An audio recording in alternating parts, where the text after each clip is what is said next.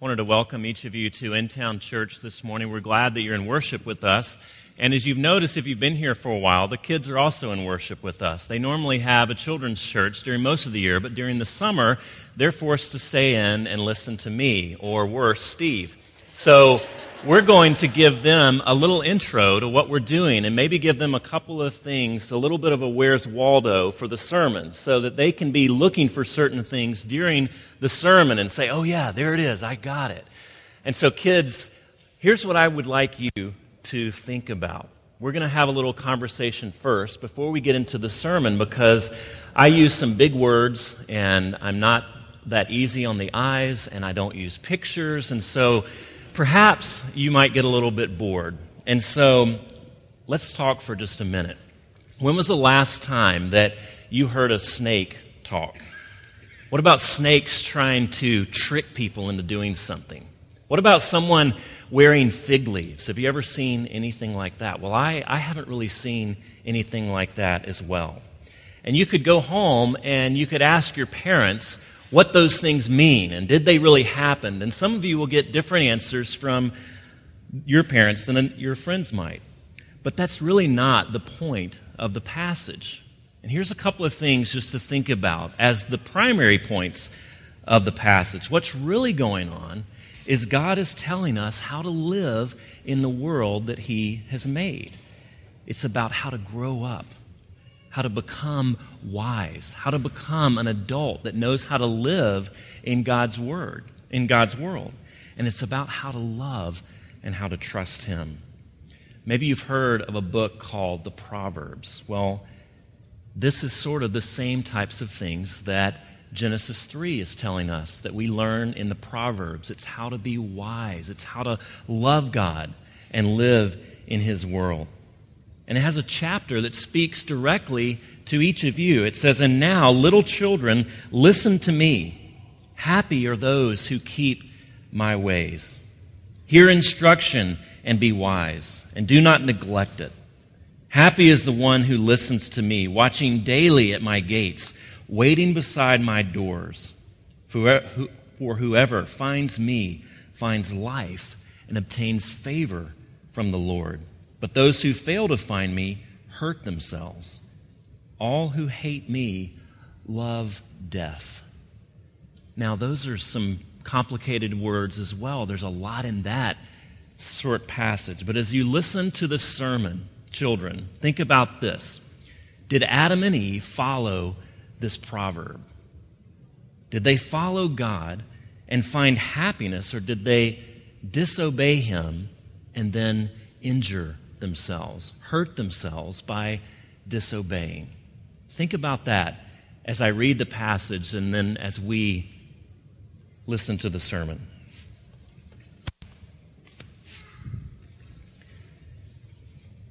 This is our Old Testament reading, and you can find it printed in your bulletin. It's Genesis chapter 3, the entire chapter.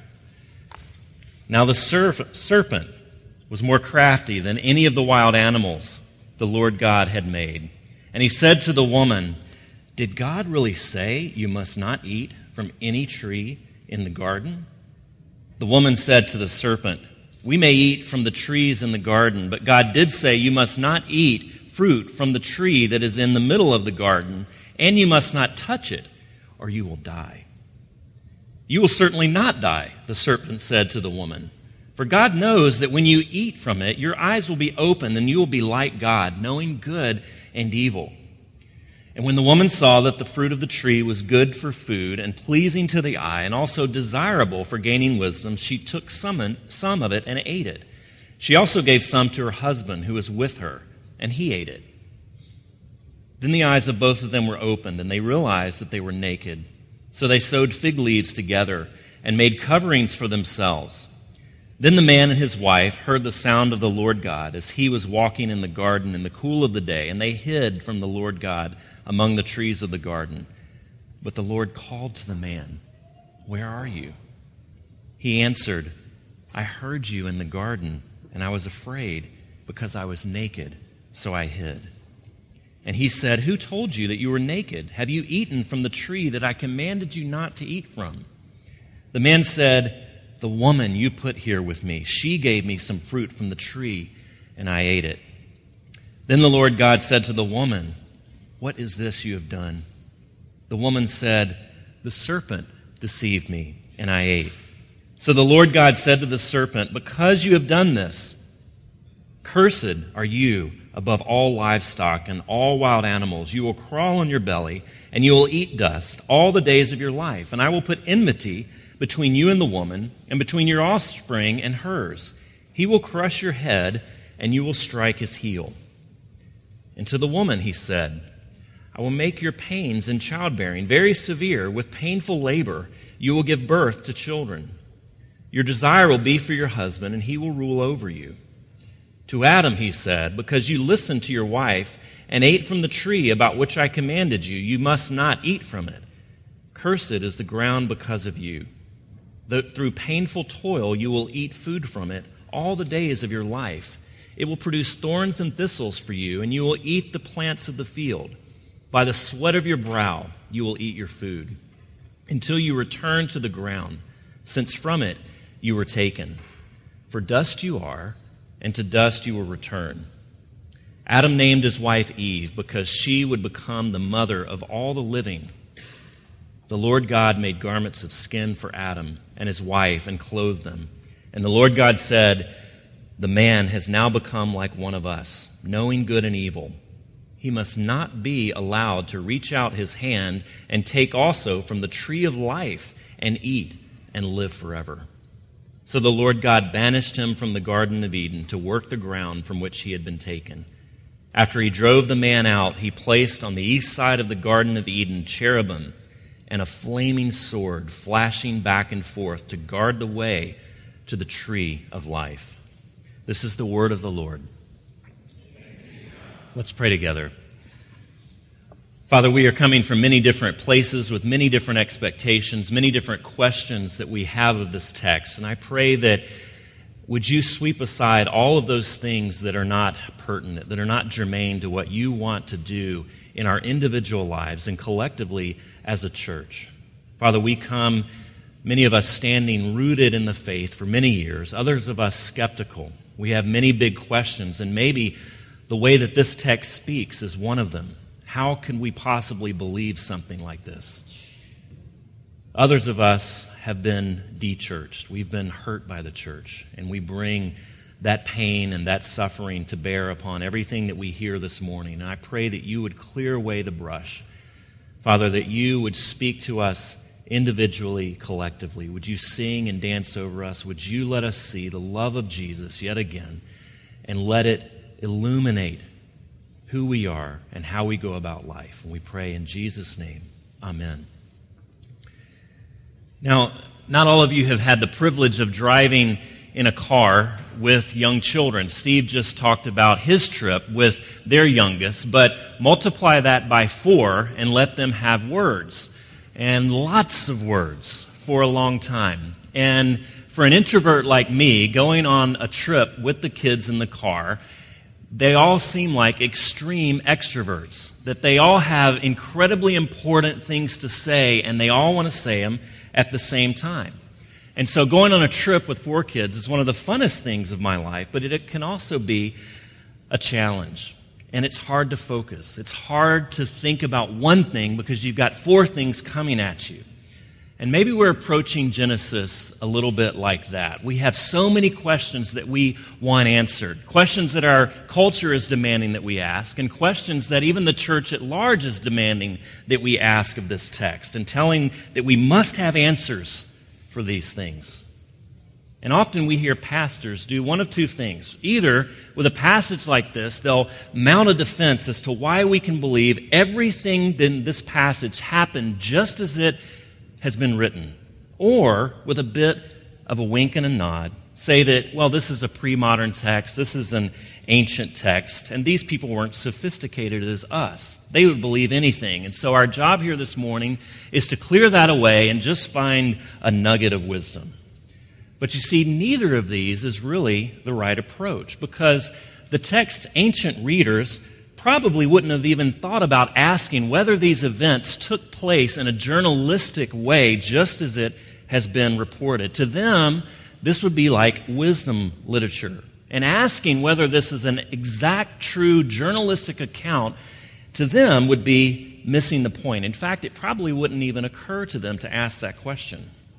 But it wasn't because they were simpletons. It wasn't because they were pre-modern or pre-scientific. It's because they read this kind of literature every day and knew what to expect of it. So asking whether it happened wouldn't simply not occur to them. It would be the wrong question to ask. And so you see a text like this, with talking snakes and fig leaves, challenges the fundamentalist demand that this text has to be 100% accurate in a journalistic, modern sense. The writer has to be reporting an actual event in space and time and have all the details as they actually happened, or it cannot be trustworthy in any sense. But it also challenges the modernist assumption that because this writer obviously has their facts all wrong, it undermines its authoritative voice. But you see, both of these are sort of singing off the same sheet of music. They're coming to the text with the same demands and the same expectations and with the same proclivity to miss the point of the text. The central point of the creation account of these first 3 chapters and what we're dealing with this morning is that God created the world to be a beautiful place of worship, a temple, if you will, a place of beauty that humans then despoiled, that we chose to misuse the temple, believing a gigantic lie, and therefore putting ourselves in the center of worship rather than God. That we believed a big lie. But as we'll see, God responds to this big lie with a big promise and says that he will remake the world into a place of unimaginable delight, returning it to its proper purpose. And if we're focused on determining whether there was a snake and whether snakes can talk and whether God actually had legs and walked in the garden, we'll miss the beautiful story that's unfolding. We'll miss much of the rest of the Bible, and we'll miss the gospel. Well, let's look at those 2 things, big lie and a big promise. If we take a closer look at the text, the writer is inviting us into this conversation that's happening. Now, the serpent was more crafty than any of the wild animals the Lord God had made. He was crafty. He was shrewd. This word is only used once in Genesis, and here it's to subtly undermine God's authoritative voice and God's intent for creation. But it's used in Proverbs 8 times, and it's all positive. Shrewd, crafty is all positive in the Proverbs. So how do we bring these 2 uses together? A few weeks ago, we were able to spend some time in New Orleans, and I grew up on the Gulf Coast, and so I've been there a number of times, and it's become a favorite place for us to go when we visit my family back home. And I've been there a number of times, and there's a number of cons that people play upon, that the natives play on the tourists to gain some money from them. And one of them is, I can tell you where you got your shoes. And most tourists will say, what? There's no way. He can't tell me where I got my shoes. Now remember, it's New Orleans, and so this trick works often because it's happening on Bourbon Street where people are generally over drinking. And so they say, no way. He doesn't know where I got my shoes. This guy has no idea. Okay, I'll bite. But the problem is you have to bet. You have to put some money on it. And then they say, I'll tell you where you got your shoes. Now, I've been asked this question probably 6 times in New Orleans, but I don't bet because I know the answer. I know the con. I've become street smart, in a sense, just by being there. And when someone says, I can tell you where you got your shoes, I stop them and say, I got them on Bourbon Street. That's where I got them. They're on my feet on Bourbon Street. And they say, well, don't tell anyone else. Because, see, what they want you to ask, what they want you to think is they're going to tell you where you bought them, not where you got them. But where I got them is Bourbon Street. Crafty shrewd, street smarts. You see, they're trying to use their street smarts to get you to put money down on something, and they want you to fall for it. They're crafty and shrewd, and it takes the same craftiness and shrewdness and street smarts to not fall for the gag. Crafty, shrewd here in this passage means knowledge about how the world works and knowledge about how human nature works and being wise about those things. You see, the serpent has street smarts, but Eve doesn't. And so she says, okay, I'll bite. I'll go with this con. And she falls for it. How many of us would agree to drink something that we knew to be poisonous? Here, quench your thirst with a little bit of antifreeze. No, thank you, because we know what's going to happen. Of course we're not going to fall for that. Do we fall into the temptation of lying because we know that our life is going to unravel and we know that we're going to be found out? Of course not. Do we fall for adultery because we know that we're going to lose our comfortable life and life is going to fall apart and it's going to be the worst decision that we could ever make? Of course not. We don't make decisions like that. We don't fall into temptation because we know where they ultimately lead. Do you see what Satan is doing? He's undermining God with shrewdness, with craftiness, with street smarts. And he is saying to Eve, God has a lot of toys and he won't let you play with all of them. You see, God has these great toys and you deserve to play with all of them. And he's saying no. Instead, he says, this fruit is good for you. This thing that God has said, don't eat, it's actually good for you. It'll make you like a god. And you deserve that. And God doesn't want you to have it. He doesn't want you to be like him. You see, he doesn't tempt Eve. He doesn't tempt Adam. He doesn't tempt you and I normally with a bold rebellion. Let's overthrow the king together. Let's overthrow God together. What he puts in front of her is an opportunity to be discontent. It's just a little window where doubt can creep in. And like many of us, Eve wasn't able to trust God to provide what she needed. And so she operated off a scarcity model. She's not confident that God has her best interest in mind. And so she says, I've got to guard it. I've got to go out and get it. I've got to take advantage of this opportunity. I need to hold on to it. She needs certainty.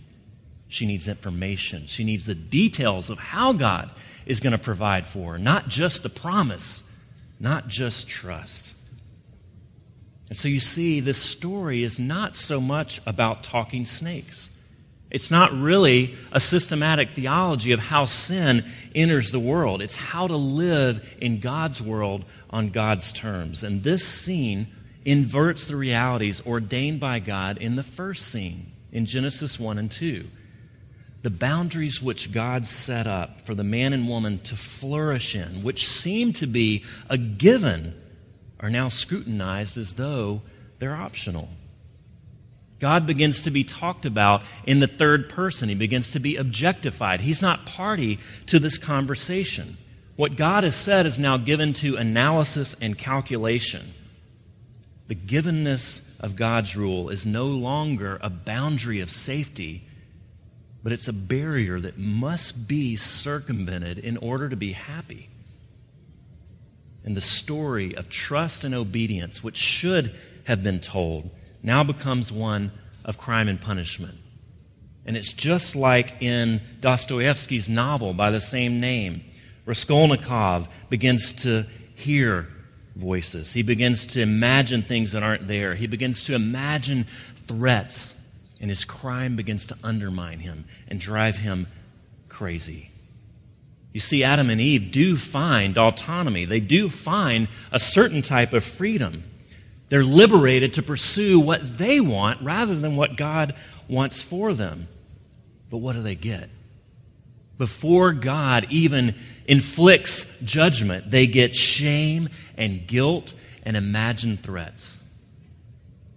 Death was the promised result of violating God's boundary, and it immediately begins to take shape in the form of their nakedness and their hiding. They begin to unravel. They begin to disintegrate. They believed a big lie. The serpent said to the woman, "Did God really say you must not eat from any tree in the garden?" But that's not what he said. That's not what he said at all. He says you can eat from every tree except one. But see, before he even finishes what he's going to say, in the Hebrew, it gives this sense that Eve is actually interrupting the serpent. She doesn't even grasp that he's misquoted the Scripture. And then has to say what she has to say. The woman said to the serpent, "We may eat from the tree, from any of the trees in the garden, but God did say, you must not eat fruit from the tree that is in the middle of the garden, and you must not touch it, or you will die." But you see, that's not what he said either. It's like no one's paying attention to what God actually said, because she adds, "You must not touch it." That's not what God said.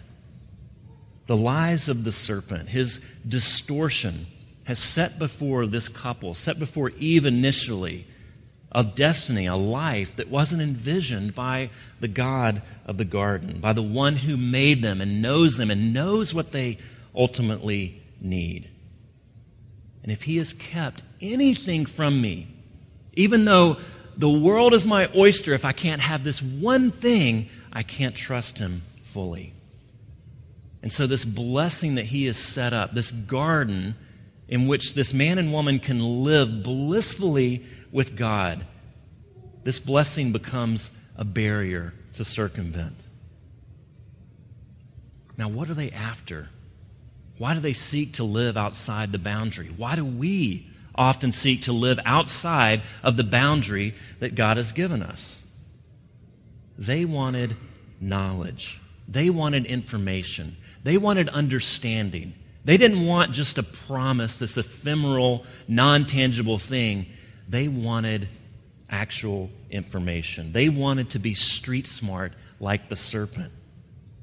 You see, God, there's this tree over here. You've given us this promise, but if you'll let us eat from this tree, then we'll know how you're going to fulfill the promise. We'll have information. We'll know. We'll have certainty. Trust is for suckers.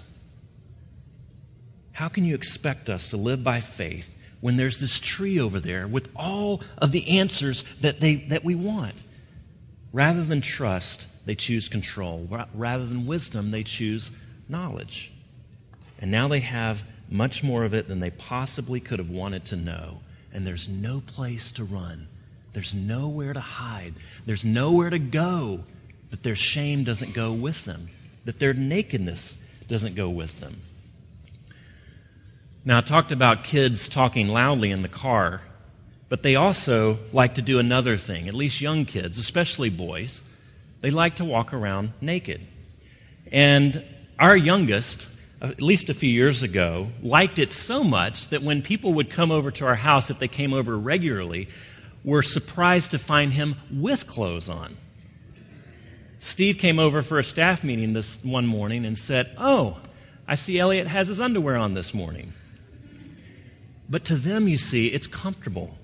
They're in no hurry to put clothes on. And oftentimes, it's very funny as well. They don't have the street smarts. They don't have the maturity to tell them that they should be hiding. They know no shame.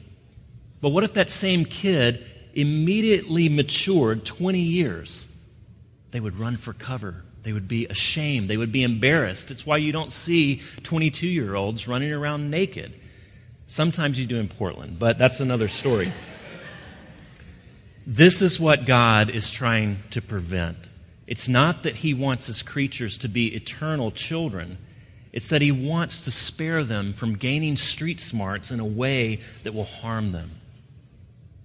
He wants them to grow wise in ways that will cause them to flourish and be happy. But they choose the path of least resistance. They choose to disobey. Did I make him upset? Oops. And so there's a trial, and God becomes the questioner. And their response to his questions is very telling, for it's all about I. I heard, I was afraid, I was naked, I did, I ate. And their own answer indicts them because the garden was not meant to be about I. It was meant to be about God and his creatures enjoying them. There's this mutuality and equality where the husband and wife, beside one another, pursue God's purposes. And now, all of a sudden, there's competition. There's jockeying for position. There's blame shifting. That woman you gave me caused me to do it. That serpent tricked me. You see, guilt is not in question. The situation is clear. The facts have laid out, but there's still a big question. And the rest of the story, the rest of the Bible actually hinges upon this.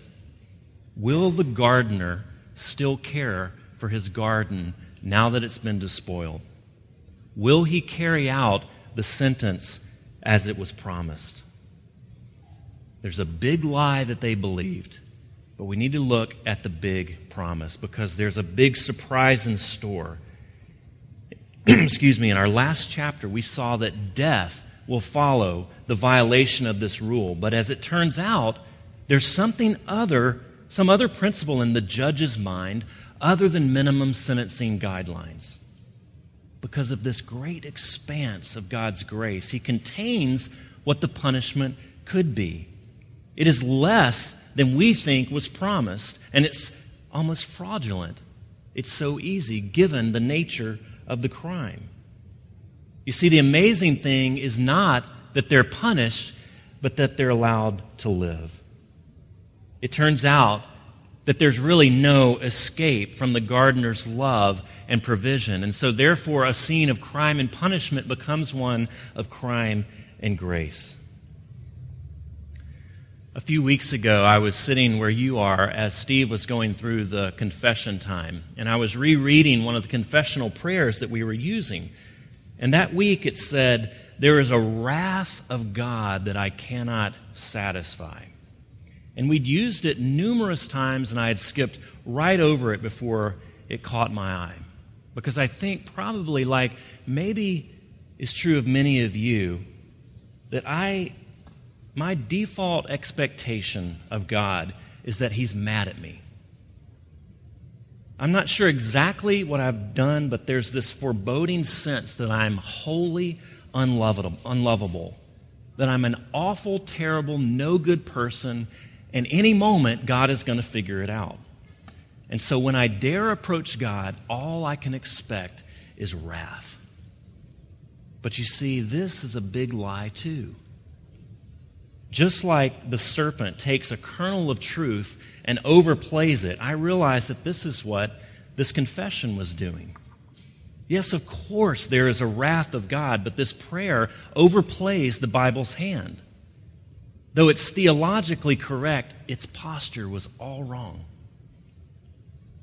What we see beginning to unfold in this passage and the story that it tells throughout the rest of the Bible is that God's wrath is a function of his love. That God hates sin the way that we hate cancer. We see in this passage in chapter 3 of the Bible, the opening pages, it sets up the narrative. What can we expect from God? Grace or wrath?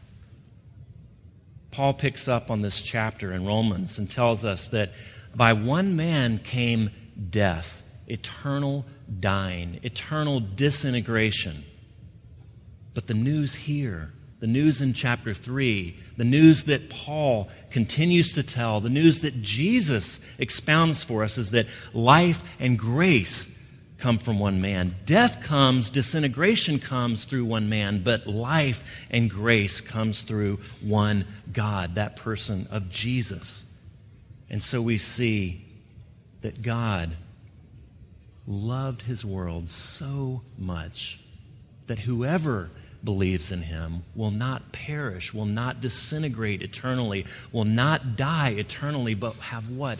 Eternal life, eternal flourishing, eternal grace. The sentence that God gives to these people is life apart from the goodness of the garden, but not apart from the goodness of God. The curse is conflict with one another, filled with pain and sweat, and most interestingly, a distortion of our desire. But it's nonetheless life when death is clearly called for. When the facts warrant death, God insists on life. This is not a simple story about human disobedience and divine displeasure. It's rather a story about God interjecting grace where it has no business being except because his overriding character says it must be. There's no business that grace should exist here except that God can act according to his deepest desire, and that is to show love and grace and mercy upon his people. You see, a rule can be circumvented. They get around the rule. They treat it as a barrier, and they get around it. But the love of God can never be circumvented. You can't get around it. And so the sentence contains a surprise. The cursed ones are protected. The one who tests is the one who then gives grace, who then provides. With the sentence given, God does for the couple what they cannot do for themselves. They can't deal with their shame. They can't deal with their nakedness physically and spiritually. But God can, and he does. He gives them physical garments to clothe their nakedness, their physical nakedness, but it is representative of a much deeper nakedness that he also clothes. And throughout the New Testament, to be clothed is to be given life. To be clothed in the garments of righteousness is to receive God's salvation. You see, the couple must finally learn that I must live on God's terms, but his terms are not primarily prohibitive, but they're provision. You see, however, the main point that I'm driving at in this second part is a big lie leads to a big promise. It's not just forgiveness. It's not just wiping the slate clean. Go and don't do that again. Don't eat of the tree ever again. But that's no good because the whole world has been despoiled now. The image of God has been corrupted. He can't just forgive them. He has to remake them. And that's actually the promise. The big promise is not just forgiveness, but a promise to undo what you've done to my world and to yourself. The Lord God made garments of skin for Adam and his wife and clothed them. And the Lord God said, the man has now become like one of us, knowing good and evil. He must not be allowed to reach out his hand and take also from the tree of life and eat and live forever. What's going on here? What is the narrator driving at? You see, God has to kick them out of the garden. Why? Is it expulsion? Is expulsion punishment, or is expulsion provision? The tree of life, you see, remains in the garden. And so he's restricting them from the tree of life. You say, well, that sounds very prohibitive. But it's not. Because though they were made to live forever, they weren't made to live forever on a cursed earth. They weren't made to live forever in pain and conflict and blame shifting and competition and disintegration. They were made to live together forever with God and with one another perfectly. In other words, he's saying you have to leave this garden because if not, you will touch of the tree of life and you will be forever bound to the state that you're in. You will be forever bound to go around the world cycling through pain and sorrow and death, and there will never be an end to it. And that's not what I want for you. Immortality in that state, you see, would be a disaster. And so he not only expels them from the garden, but he guards the entrance back to it with a flaming sword that says, no, I am too good. I'm too loving towards you. I will never let you come back in and touch the tree of life as you are. I have to change you. I have to remake you. In fact, I have to remake the whole world. He sends them away from the tree of life, but he follows them. He provides for them. Even in the disaster that they have made of their lives and of the world, he promises he will never leave them or forsake them until such time as on the cross of his beloved Son, he brings back the tree of life and plants it in the world again forever. You see, first there's prohibition, then there's promise, and then there's grace forever. God wills you and I to live forever with him, not going through the cycles of immortality with pain and sorrow and death, but living in freedom, living free from fear, living free from punishment. Even in their failure, humankind's greatest failure, he withholds the punishment that they deserve, that we deserve, and takes it on himself instead. Life forever in a resurrected world.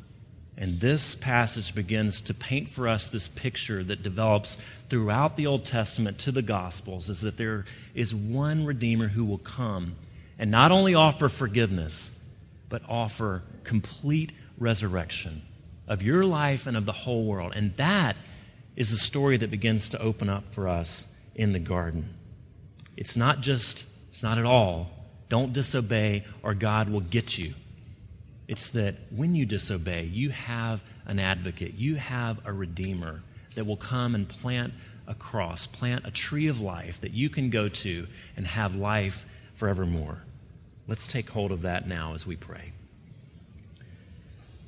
Father, we are grateful for your word. We are grateful for the cross. We are grateful for the gospel that says that you went where we couldn't go, that you went where we should go, that you died the death that we deserved, and to give us a life that is greater than what we could ever imagine. I pray that we would take hold of that wherever we are coming from this morning.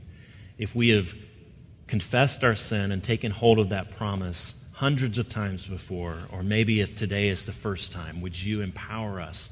Would you let us see Jesus, even in this story, even in this ancient story that seems to have so many confusing parts? Let us see the gospel. We pray in Jesus' name. Amen.